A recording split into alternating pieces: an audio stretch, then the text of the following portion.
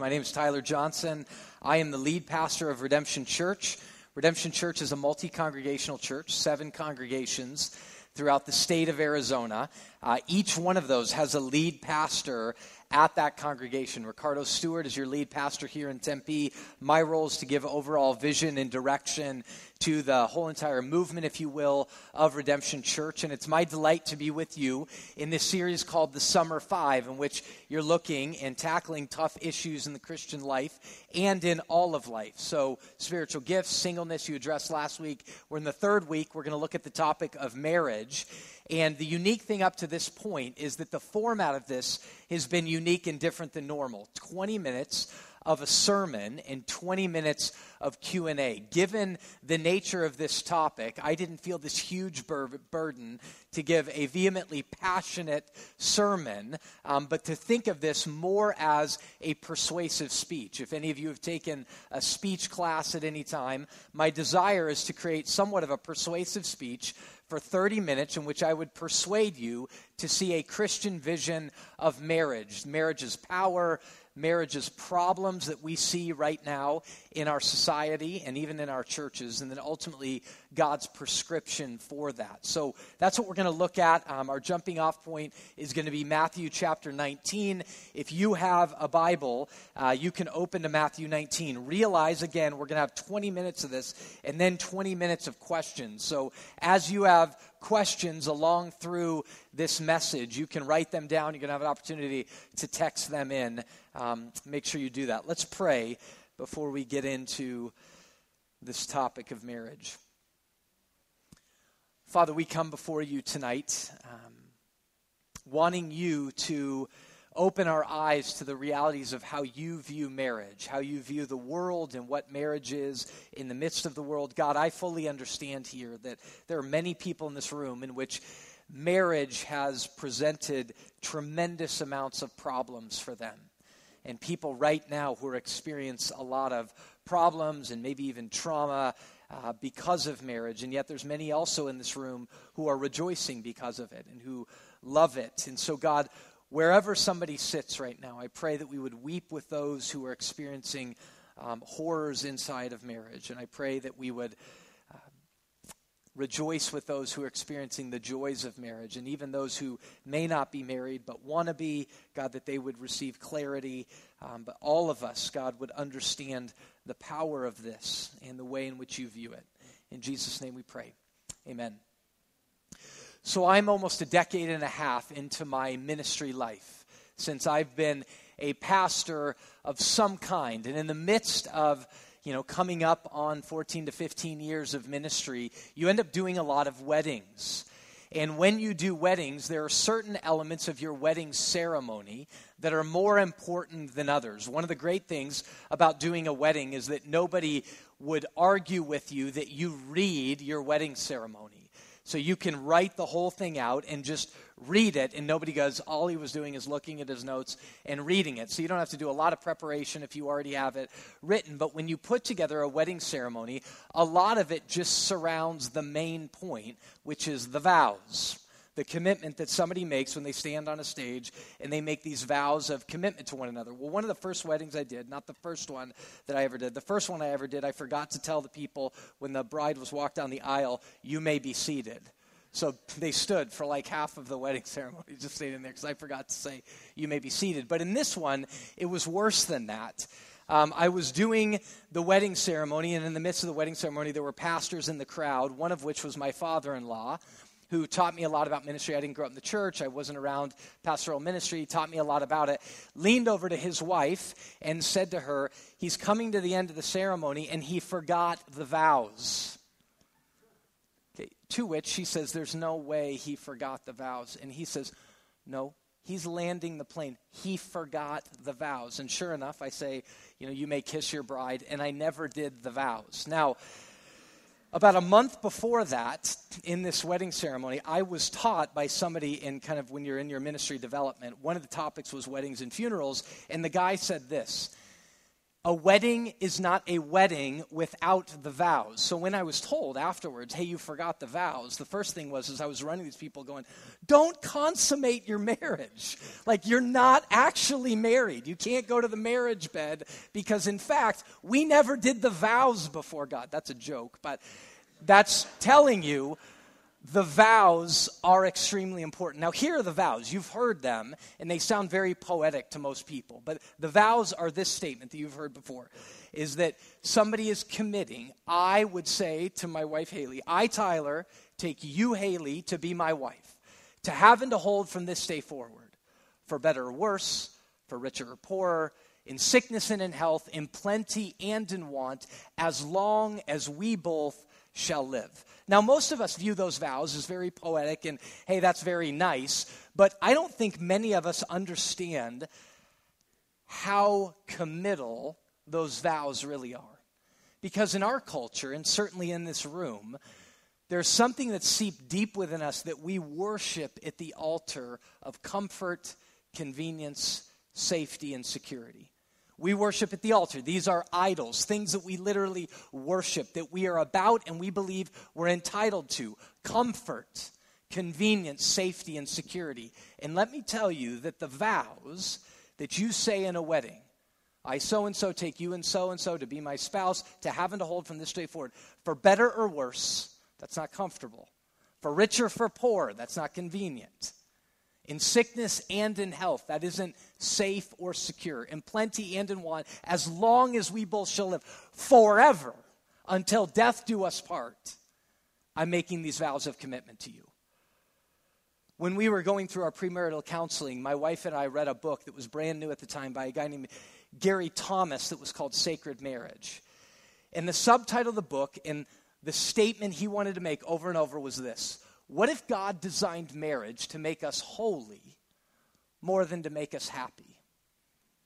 Now, I like that statement and I don't like it. Let me tell you why I like it. I like it because our culture so defines happiness in those four areas: comfort, convenience, safety, security.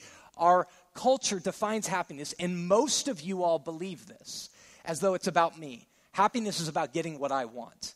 So therefore, I love this because it's provocative. It punches us in the face at some level to say, what if marriage isn't fundamentally about your happiness, but it's about your holiness? What I don't like about it is it separates those two things, holiness and happiness.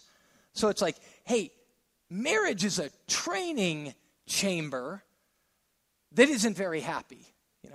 It's kind of like hell. You want to sign up, right?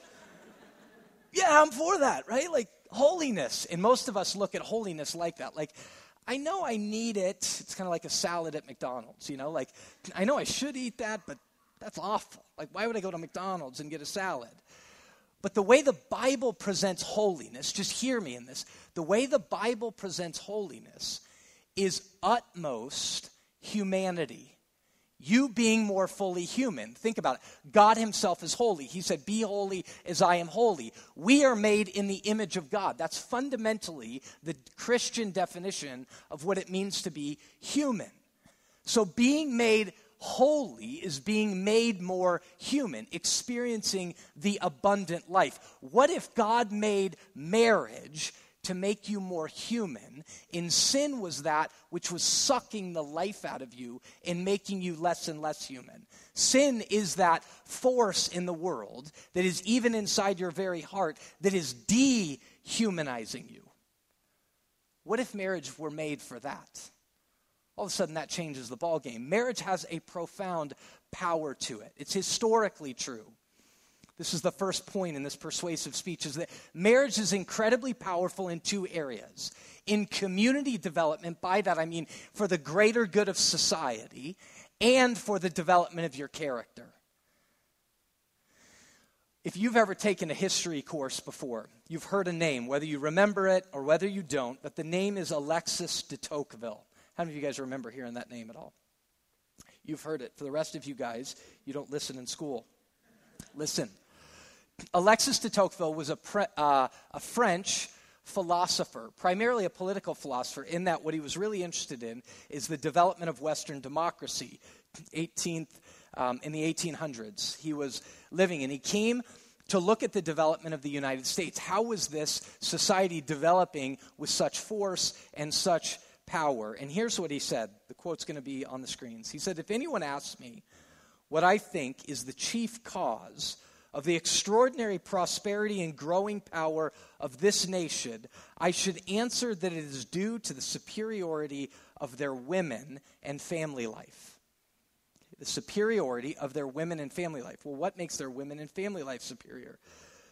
Certainly, of all the countries in the world, America is the one in which the marriage tie is most respected, and where the highest and truest conception of conjugal, that means marital, happiness has been conceived.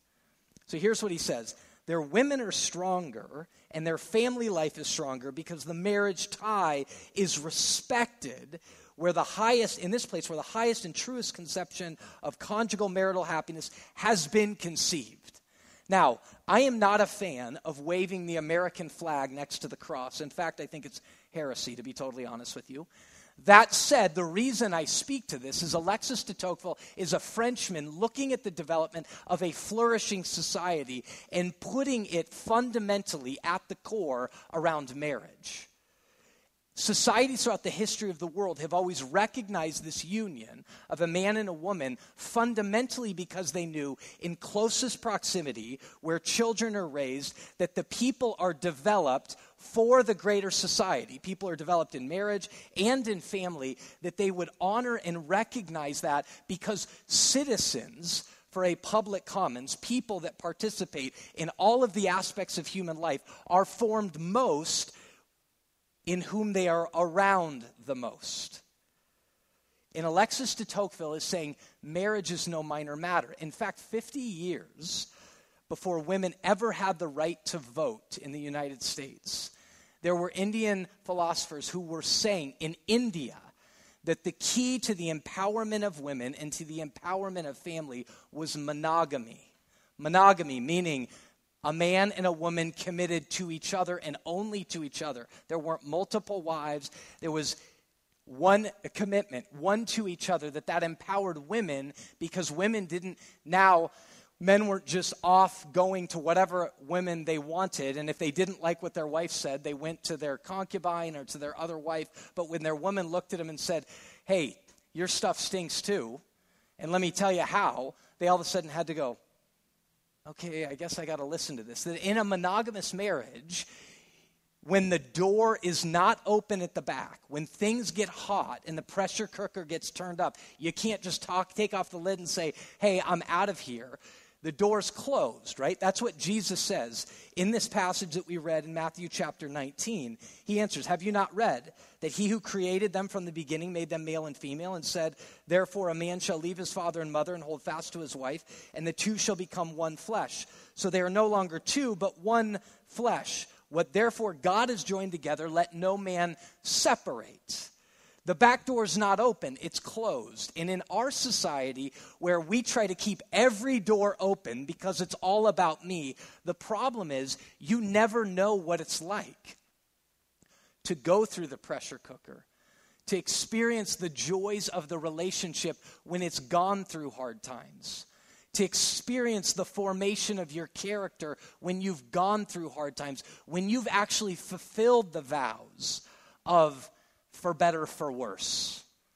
Because in a me society, we go, when it gets worse, this isn't comfortable, this isn't convenient, I'm out of here. And we never experience the value. Do you know statistics say that the people who say that their marriages are bad right now, if they were to give it 5 years and say, I'm in for 5 years, at the end of the 5 years, the vast majority of them say that their marriages aren't just kind of better, but substantially better. That is beneficial to society. God says, even people that aren't Christians would say fundamentally, it is better for society and it's better for our character formation. But there's problems with that.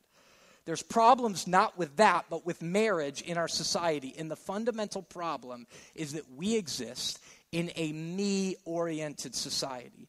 The problems in how we view marriage are fundamentally around misinformation and misdefinition. which leads to an ultimate misunderstanding, misinformation. There is all this information out there right now about the horrible state that marriage is in our society. Tim Anderson, before the first service, told me about a recent book that's just come out called The Good News About Marriage, in which a guy goes out and just does economics. Economics meaning numbers. He just really studies the facts. And he says there's all these myths out there. Myths like, the vast majority of people in their marriages are unhappy. And the way people develop that is they have this stat of 50% of marriages all end in divorce, and then people go, well, some people aren't getting divorced, but they're staying in their marriages, which would mean the majority of people in their marriages aren't happy. And this guy says, actually, we've done the substantial research, and up to 80% of people are actually happy in their marriages. And, in fact, the statement of 50% of marriages end in divorce, he says, is an absolute myth. So there's a misinformation out there about the power and the blessing of marriage fundamentally. Why it's out there, I don't know. I don't know what's behind that, what's out there, but there's misinformation in which many of you sitting in these seats have a skewed view about what marriage really is. But fundamentally, we have a skewed view because our culture has so bought into this lie of this radical, gross individualism, that we have defined marriage as about me. Do you know in the history of the world, we are one of the first cultures, and this will come into some other things when we get into the Q&A, I'm assuming, in the history of the world that have defined marriage primarily about us through individualistic means. Most societies have always entered into it because it's for the great good of society and the great good of my character formation. Tim Keller, in his excellent book called The Meaning of Marriage, says this: both men and women today see marriage not as a way of creating character and community. You've heard me say those two words, and just to inform you, Tim Keller did not steal those from me. I stole them from him. Okay. Both men and women today see marriage not as a way of creating character and community, but as a way to reach personal life goals. They are looking for a marriage partner who will fulfill their emotional, sexual, and spiritual desires, right? So you're sitting there at that moment going, I need to fulfill my emotional, sexual, spiritual desires. He then concludes, that creates an extreme idealism that in turn leads to a deep pessimism that you will ever find the right person to marry. Or a deep pessimism that the person you actually found, that you now are married, is actually the right person to marry.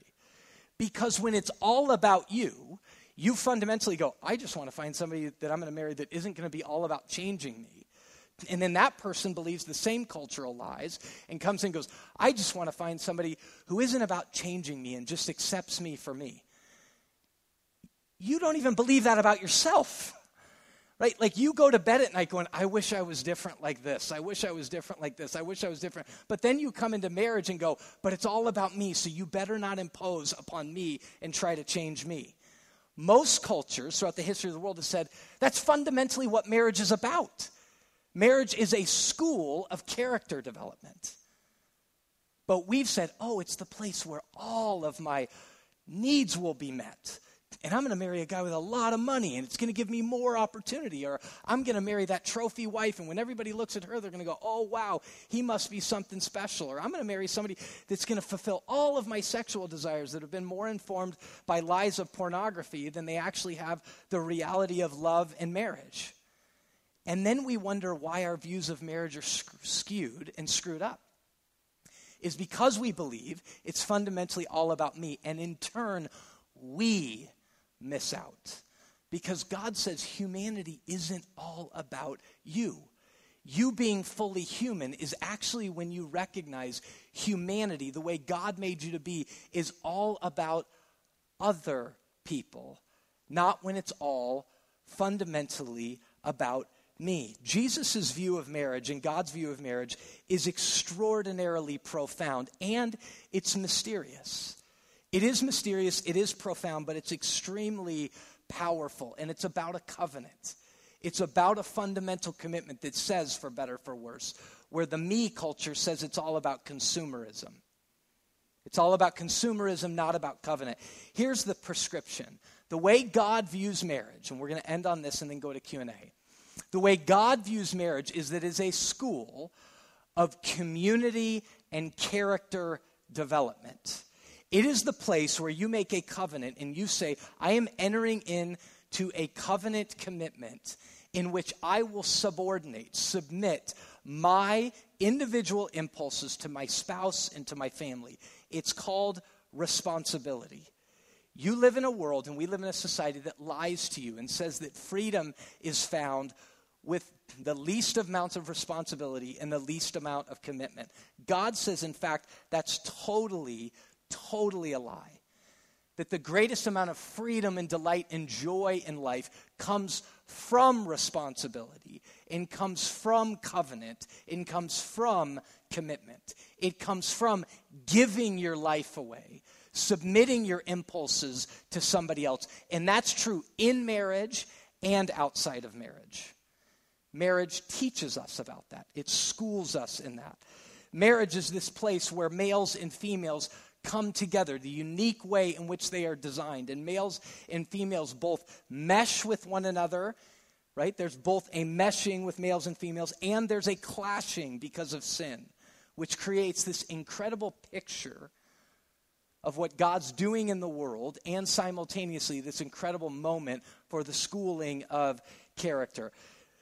Marriage also creates a secured environment for human development, both you and your spouse, and for the children that are raised. I remember when I was a kid, having this moment with my dad in the car, when I was kind of seeing all these families get divorced, and I said, Dad, have you ever thought about divorcing Mom? Now, just so you know, I did not grow up in a Christian family. And he says to me, Tyler, we have a ton of challenges, and I know you see us fight, but that's never an option.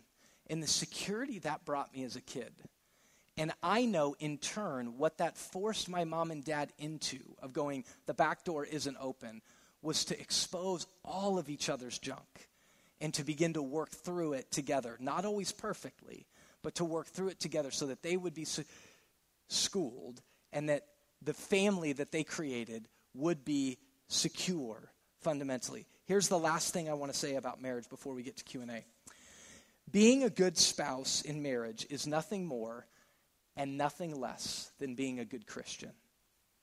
So if you sit in here and you go, I'm terrified of marriage, but you're trying to follow Jesus, a la be a Christian, being a good spouse in marriage is nothing more or nothing less than being a good Christian. And being a good Christian, Jesus defines as this: love your neighbor as yourself.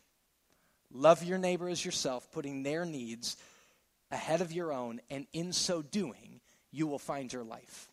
All right, on that notion, let's move to Q&A. I don't know if Benjamin is around here or not. All right, we are going to, light it up with the easy question right off the bat. All right, we're going to move to Q&A. Let me start with this thought on Q&A. There's no possible way in a setting like this I can do justice to any of these questions. I will do my best, but I'm trying to crack a door open in which you would think differently and then go to other people that are around you in this church, to your pastors, to explore these questions deeper. The beauty of Q&A is you guys get to ask whatever it is that you want, and I'll do the best I can while being honest with you guys that I'm not going to do justice to these. So how do you think Christians should think and respond to same-sex marriage, or as this says, gay marriage?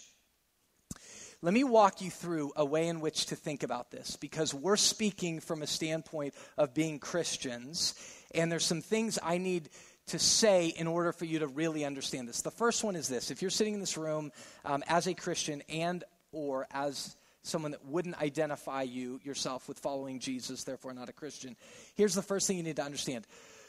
We believe this is God's word. We believe that the Bible is the true story of the whole world. We believe in it being God's word, that the God who created, what the Bible says is that there is a God who created everything we see and everything we can't see. He made everything, was made by him and for him. Therefore, we think things flourish and exist best and function best when they function according to their design. Okay, so that's fundamental. We believe this is God's word. We believe that the world, if this is true truth, this isn't just truth for Christians, but we believe this is the truth for the whole world. That's what Christians believe about the Bible. This is true for the whole world. We believe that when the world submits itself to God's intentions, the way he created it, the world, us as individuals, and all of the community and society around us will flourish best in that reality. So then you get to sexuality, and you say at the beginning of Genesis, God created them male and female. Matthew 19, the passage that we read and that I referenced in this talk, says specifically, God created them male and female, and then God brings them together, and what God has joined together, let no man separate. We believe fundamentally that sexual union, according to the scripture, is union between a male and a female. If you want to hear our stance on homosexuality, which is in this question, but you want to hear it more fully, go back in our Romans series. And in Romans chapter 1, we did 2 messages at every one of our congregations, one about a theology of homosexuality, and then a way in which we should practice and live out that theology in the world. But Christians, and historic Christians, as well as every Abrahamic faith, Judaism, Islam, and Christianity, all believe fundamentally that sexual relationship and unification happens heterosexually and in the construct of marriage. Okay, in the construct of marriage. We may get to that fuller, why sex outside of marriage isn't God's ideal or design, therefore not your best. So that's sexuality. The next question we have to get to answer this is about the government. Because what this question is fundamentally about, and the debates about in our society, is fundamentally about what the government should recognize as marriage in a society that's pluralistic. A la, not everybody believes what I said about the Bible, even though I would say that's truth, according to there is a one God who functions in the world like this, even though we live in a pluralistic society. Not everybody believes like this. So if everybody doesn't believe like this, how are you to say that's what marriage and all the benefits that go along with marriage that the government gives, how are you to say that what you believe gets the credit and what everybody else gets isn't the credit? So how should Christians view same-sex marriage? And I would tell you it fundamentally has to do with how the Christians view government. And Christians should believe, biblically speaking, from Romans 12, 13, and 13, fundamentally, that government is given by God for the sake of creating flourishing and the most loving society possible. And to do justice to all people that are there, whether they're Christians or any other faith tradition, or wouldn't even recognize a God at all, that government is there to do justice to all and to institute laws and practices for the flourishing of society. So when governments establish a recognition of marriage, it's for the purpose of saying, setting up and recognizing this institution is for the greater good of the totality of society. And I agree, there should not be discrimination in a public commons and in a society. That said, the institution of marriage has, in the history of the world, not just the West, always been recognized as the unification between a man and a woman. If we believe government is given by God, the more we can establish laws and recognition of institutions that reflect God's design will create the greater good of society. So, if the question is only about benefits, in the last few nights I watched a dialogue Piers Morgan was having with Susie Orman, financial guru gal, and there was a guy in the crowd, Ryan T. Anderson, that was trying to defend what they call traditional marriage, male and female. And in the midst of this conversation, it was astounding because Piers Morgan at one point said to Ryan Anderson, how in the world can you stand this close to this woman and say that you should get all the benefits of marriage, but because she doesn't believe like you and is homosexual, she shouldn't? Okay, now, couple thoughts on that, first off. One is so you realize the whole conversation was about the individual, what the individual gets, not about the public commons as a whole. Secondly, it really disregarded the fact of, do we think, and I'm not saying this is the final linchpin knockout punch, but we better take recognition of this. If in the history of the world we are the first society to ever just be enlightened enough to reestablish and redefine what marriage has been historically, I would say we better hold just a minute, hold the phone if you will, and go, do we really think that we've come that far, that we are just now the most enlightened people to really establish this? Secondly, as a Christian, there's certain ways you have to view this thing. That said, let me end with this. There are ways in which we could have a different conversation that doesn't mean redefining marriage to say, can people in unions with each other establish the same benefits, tax benefits, all those kind of things that somebody would in marriage? If all it is about benefits, let's have that conversation, I would argue, as opposed to a redefinition fundamentally of marriage. I'll end with this. I don't personally see how a Christian, with that logic of what the Word of God is, how we view sexuality, what we believe government is for, could come out at the end of the conclusion and say, I'm pro same-sex marriage.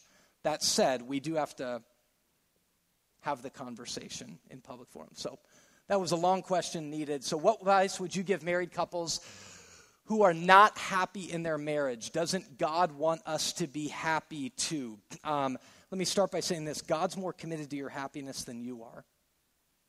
That's true. He's way more committed to your happiness than even you are. There's a passage in 1 Peter chapter 3 that speaks to wives fundamentally, in specific, about how they should act when their husbands aren't obeying the word, likely are not Christians or not living in line of what God said a flourishing marriage and a good marriage should really look like. It says, what should you do in that environment where your husband may not even be obeying the word and treating you like trash? It says, they may be won. You can win them without a word by your conduct when they see your respect and your purity. Do not let your adorning be external, the braiding of hair, the putting on of gold jewelry, or the clothing you wear, but let your adorning be the hidden person of the heart with the imperishable beauty of a gentle and quiet spirit, which in God's sight is very precious. Win them without a word, with your very conduct. So it's been said in societies for a long time, there's become this adage that more is caught than is taught. Or you will influence people more by your actions than you will by your words. The Bible affirms that. It doesn't say don't use words, but it says when you're in very tough situations, even if in the end Jesus says that person is your enemy, the answer is love them as you would love yourself. Look for ways in which you can serve them. So here's a test I would say to you. The advice I'd give to a married couple who's not happy is to say this. For the next 2 months, to get really specific, for the next 2 months, get a list out and really work to find in your spouse all the things you're thankful for. Because what we do when we're unhappy is we succumb to all the ways we're ungrateful. And the Bible says that the heart of true Christian theology is a heart of gratitude. Think about all the ways you're thankful for them, and then develop another list. What are all the ways that you could serve them? What are ways you know that they would be blessed? Commit to that for 2 months, and I would bet anything that at least your happiness factor has ticked up a little bit because you've made your happiness bound up in the good of the other person.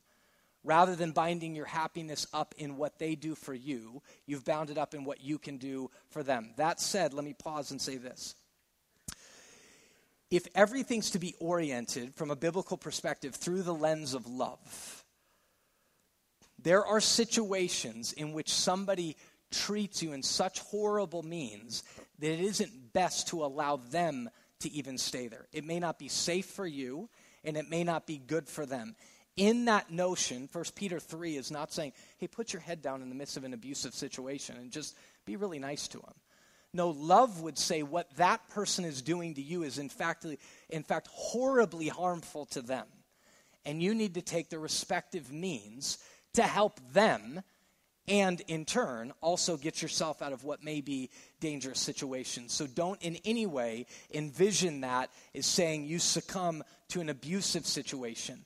But what our culture needs fundamentally bad is to understand how do we stay in a covenant commitment for the purpose of forming our character and for the purpose of of blessing the other as well. All right, what are some practical ways for singles who want to be married to train their habits for selflessness and responsibility? That is a great question. So if you are in there, give yourself a gold star, right? That is a great question. That is the way the question should be asked. What are ways to train yourself?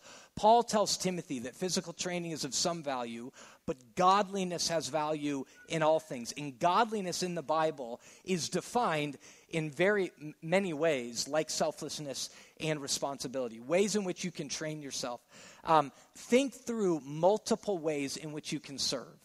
Ways in which you can serve the roommates you're living with, or ways in which you can serve your family. Rather than always thinking about walking into those environments and what they should have done, what are the same ways I said an unhappy marriage could experience greater happiness is through service. Look at the ways that you can die to yourself to serve somebody else in the environments that are around you directly now, in your job, in your living situation, in your family situation if you have it, in your neighborhood if you're there, and then look beyond that as well. What are ways in which I can sacrifice my time when I could be going out just to do things for me, and I can go out and fundamentally serve? Find the ways in which you can die to yourself and sacrifice, and it feel sacrificial for the benefit of somebody else.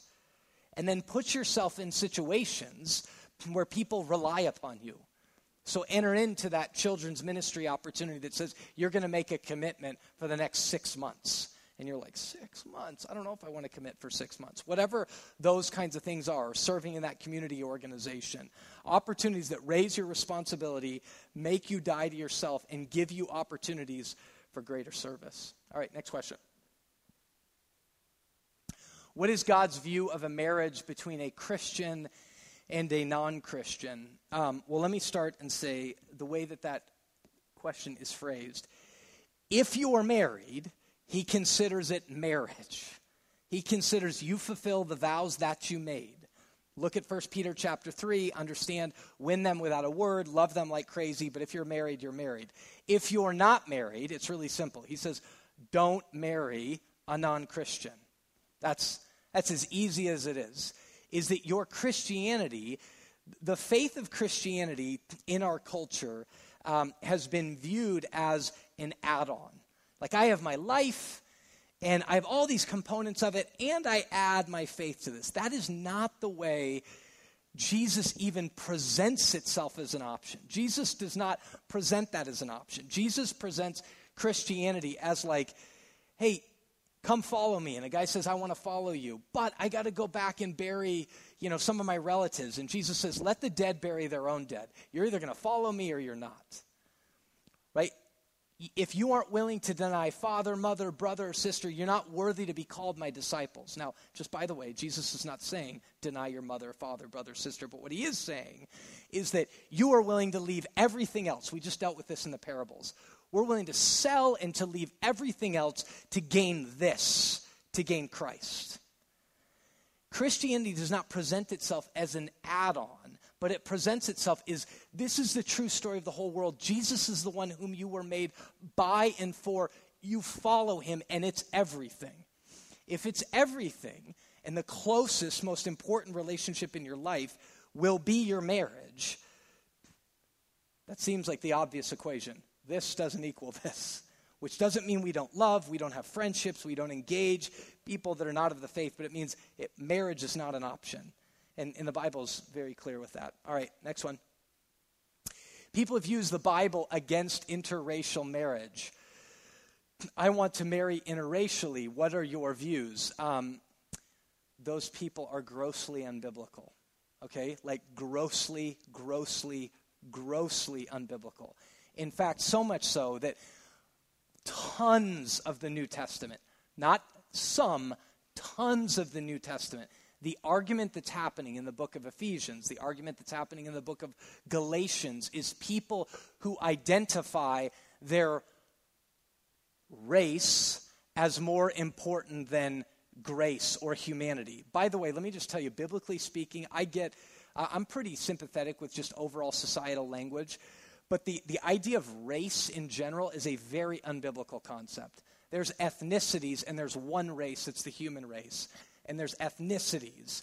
But when we put it into racial terms, like there's a different division, race of people, that's not even true. Beyond Bible, that's just not true. Humans are humans. If you do the DNA studies, humans are humans. Like the vast majority of us are alike at every single level. Humans are humans. Therefore, the argument in Galatians and Ephesians consistently is these walls that have been erected between people for whatever reason, generational walls, ethnic walls, cultural walls, all in Christ have been broken down and destroyed so that we're all one in Christ. That Paul says in the book of Colossians, here there is no barbarian, Scythian, slave, or free, but Christ is all and in all. Because what God is doing is establishing humanity. Sin is what erects the barriers. Grace, in God's entrance, the kingdom entering in, is what destroys those barriers. So fundamentally, my view would be marry somebody who loves Jesus. I'd love to see more people that are, the world says, that's really, really different. How did that ever happen? Beyond ethnicity, to say that's only in Christ. That's true in the church, too. That's the way churches should be after, reflecting things that are very different, not just a tribe of people who would be the same people hanging out at any local restaurant or club or coffee house because they're all alike, but that in the church it should really have substantial amounts of diversity. All right. If you are in a relationship with someone and plan to marry that person, why is it not okay to have sex before marriage? So I said to you earlier that I thought this question would get brought up. And it did, because you people want to have sex, right? No, I'm just kidding.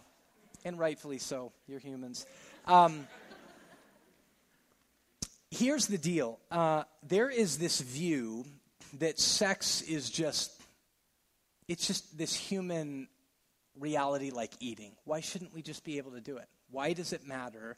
Why are everybody so caught up in this whole entire deal? C.S. Lewis talks about this, and he says, if that were true, if sexuality was just an appetite just like eating, why is it that you can't walk into Manzanita, the dorm at ASU, and see guys with posters on their walls of half-covered bananas, right? Or of half-covered pears, or half-covered hamburgers, right? That sounds ridiculous, right? His point is to go, that's absurd. Like, it's not an appetite just like something else. And the Bible speaks to that all other sins are outside the body, but this is a one that goes fundamentally deep to the core of who you are. Let me say one more thing. Why is it that when people have sex for the first time, males and females alike, there's this intrinsic impulse in them to roll over and say, I love you, even if it's a one-night stand? Like, what is that? Whether you're a Christian or not, you have to wrestle with that reality, that there is something profound about sexuality that God says is only safe and secure and to flourish in the confines of a covenant commitment. And a covenant commitment means it is the desire to enter into a commitment relationally that is stamped and formalized, and in majority of history formalized by a wider societal norm called marriage, in which you go, I'm all in. When you make that marriage contract, the way it's supposed to happen from society's perspective, the government's perspective, and certainly from God's perspective, is with no prenuptial agreements. There isn't something on the side where you're writing, hey, if it goes bad, you don't get any of this. It's literally uniting this and you saying to somebody, listen, I'm all in and you could crush me. That's the only way you experience the benefit of that. So in the end, to say I will have sex without all of the other commitment isn't good for you and isn't good for the other person. This is why Paul to the Corinthians says, do you not understand that when you unite yourself with a prostitute, you become one flesh with her? What he's saying is, do you not understand that when you have sex with a prostitute, you become one flesh? Now, do you think his logic in that of saying one flesh is saying, do you not know that when you have sex with a prostitute, you have sex with a prostitute? You'd be like, that's the stupidest thing I've ever heard. That isn't what he's saying. He's saying, do you not understand when you enter into this physical union, you are expressing something and experiencing something that's meant to have its totality of one flesh. I'm all in with you at every level. When you divorce sex from that covenant commitment, you're literally saying, you don't have any commitment to me. You don't have any responsibility to me, but we get all of these benefits of you becoming totally naked and exposed before me for your own and my own thrills. And we leave presuming that will have no effect. And God says it will have dramatic effect, dehumanizing effect, in fact. So God's view of marriage inside a covenant commitment, or God's view of sex inside a covenant commitment called marriage, isn't just a rule to go, hey man, I'm turning off the faucet on that one. You just can't have that blessing, right? And he's going, ha, ha, ha, ha. Like you're not going to get that. He's saying, no, I love you. And this is a great gift of God meant to be expressed in great confines, like fire. Fire's great in a fireplace. But if it gets outside of the fireplace, that's a problem, right? That's a problem. And that's the way he views sex. I understand that redemption is complementarian. What does that mean? Why is that funny? All right, complementarianism, just take the word, it means complement. Complementarianism at its core, to make it really simple, starts off and means this: we do not believe God made males and females the same. We believe he made them equal, yet different. That males and females are by God's design equal but different. And he made them such to complement one another, not just for your purposes, but for the reflection of himself. Follow me, I'm going to get a little theological here for a minute. But the world, the Bible says, is held together, consists in God. The world, in him, all things consist. He upholds the universe by the word of his power. You will never experience reality outside an understanding of God. Okay, never understand that. So God is constantly putting himself on display. The psalmist says, the world, the heavens are declaring the glory of God. He's constantly putting himself on display. God is better displayed in male and female than he would be in a society of just males. Okay? That means the body of Christ is better reflected with males and females than just males. Okay? But males and females are different. God is spoken of in feminine terms, and he's spoken of in masculine terms. Complementarianism, when it becomes controversial or a conversation, has to do with roles. How does a woman function as a woman? How does a man function as a man? Which really comes to a head, funny enough that I would use that word, a head in marriage and in the church around this idea, this is why it's funny, called headship, and this idea that the Bible calls submission. Now, Jesus reflects, and God inside the Trinity reflects both. There's times where Jesus himself is the head, the conquering one, in which people submit to him. And there's times where he submits to the Father's will for the greater good of society. So, in the end, to women, if submission was not bad, but brought good for the second person of the Trinity, I'm telling you, it's fine for you. You can experience substantial amounts of life. The problem is when you view submission as to an authority or a head that is all about power mongering and about themselves. But if you were submitting to a head and authority that believed their fundamental authority was given for the sake of sacrificial service, I promise you there's not a person in this room that would have a problem submitting to that. And the idea is that God himself in Trinity reflects that reality, and we're meant to live that out in the home and in the church. Now, let me be very clear. That isn't stated to be true in the wider world that doesn't understand the gospel truth of these realities outside. So in the home, the husband spoken of as head and the wife as helper coming alongside, and they lead the home together through this reality of complementing each other, females being females, males being males. Inside the church, it's spoken of in a very similar way, only at the level that the elders of the church, we believe in Redemption Church, are to be men. Now, you may really resist in that, and let me start by saying this. The church has been grossly deficient in utilizing the whole body of Christ, functioning in its giftedness. We have lacked the blessing of that. There's a woman named Carolyn Custis James who wrote an excellent book called Half the Church, in which she is argument vehemently that the church would greater utilize the giftedness, the experience, the expertise, the uniqueness of women in the church. And we recognize that. We could even do far better than that, and the church at large should do and could do far better at that. At that, there is this reality. We believe the Bible teaches that in the constructs of a local church, that the elders who oversee the church are to be males, empowering women and men to operate in their giftedness. And that you need to talk to your pastors to get the details of that even more. But that's what complementarian is. What are your top 3 books to prep for marriage? Great question. Gary Thomas's book that I mentioned, Sacred Marriage, is a great read. He's also recently wrote a book, and you could look for it, but on preparing for marriage specifically, that's newer and has a workbook with it. I don't know the title, but Gary Thomas, if you type in Gary Thomas Sacred Marriage, you could get to his website and find all of those while somebody's writing this up. The Meaning of Marriage by Tim Keller, which is where that quote came from.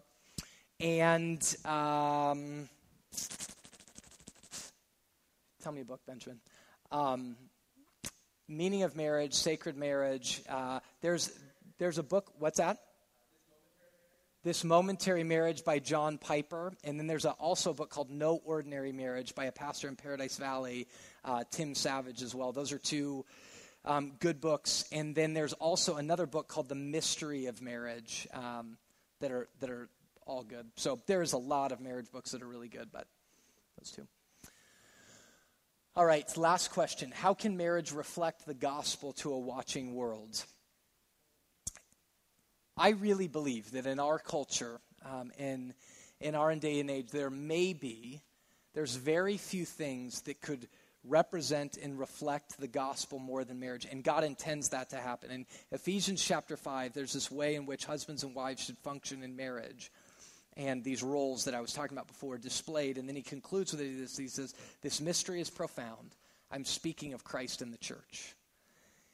And what he's saying is that God has instituted marriage in the world to show the world how he loves the world. So how we should forgive each other in marriage is displayed when we're living out the gospel fundamentally. How we should put the needs of someone else as more significant than your own. A good marriage, the fundamental arc to it, presents the gospel. It narrates, tells the story of the gospel in a good marriage. Here's what I mean. A good marriage is always going to put at the center of it the good of the other as more significant. The needs of the others is more significant than your own. That's the crux and core of the gospel. So watch what Jesus did. Jesus, Philippians 2, who was in the very form of God, did not count equality with God as a thing to be grasped. Though he was God, he didn't count equality with God as a thing to be grasped, but he humbled himself and became obedient, even to the point of death. Why? Well, John 3 says, for God so loved the world that he gave his only begotten son. That he takes this curve of, I know I'm this, but I'm going to die to myself. He who wants to be first among you will become last. Right? He who wants to find his life will lose it. You want to follow Jesus? Take up your cross and follow me. Die. Die to yourself, take up your cross and follow me. So the arc of a good marriage is that you're willing to die to yourself for the benefit of somebody else. For Jesus so loved the world that he gives his only begotten son to die for our good. And in establishing our good and lifting us up, he finds his resurrection and God exalts him to the highest place and gives him the name that's above every name, that at the name of Jesus every knee would bow and every tongue confess. So here's the logic of how the gospel is narrated in a good gospel-oriented, focused, kingdom-oriented marriage, is of somebody who's willing to put the needs of someone else as more important than their own, die to themselves, sacrificially serve somebody for their good, bind your good up in somebody else's good. You say, I will find my good only in their good. And in their good, you too find yours, a la the resurrection. In your death, somebody else gets raised up, and in their being raised up, you too as well are raised up.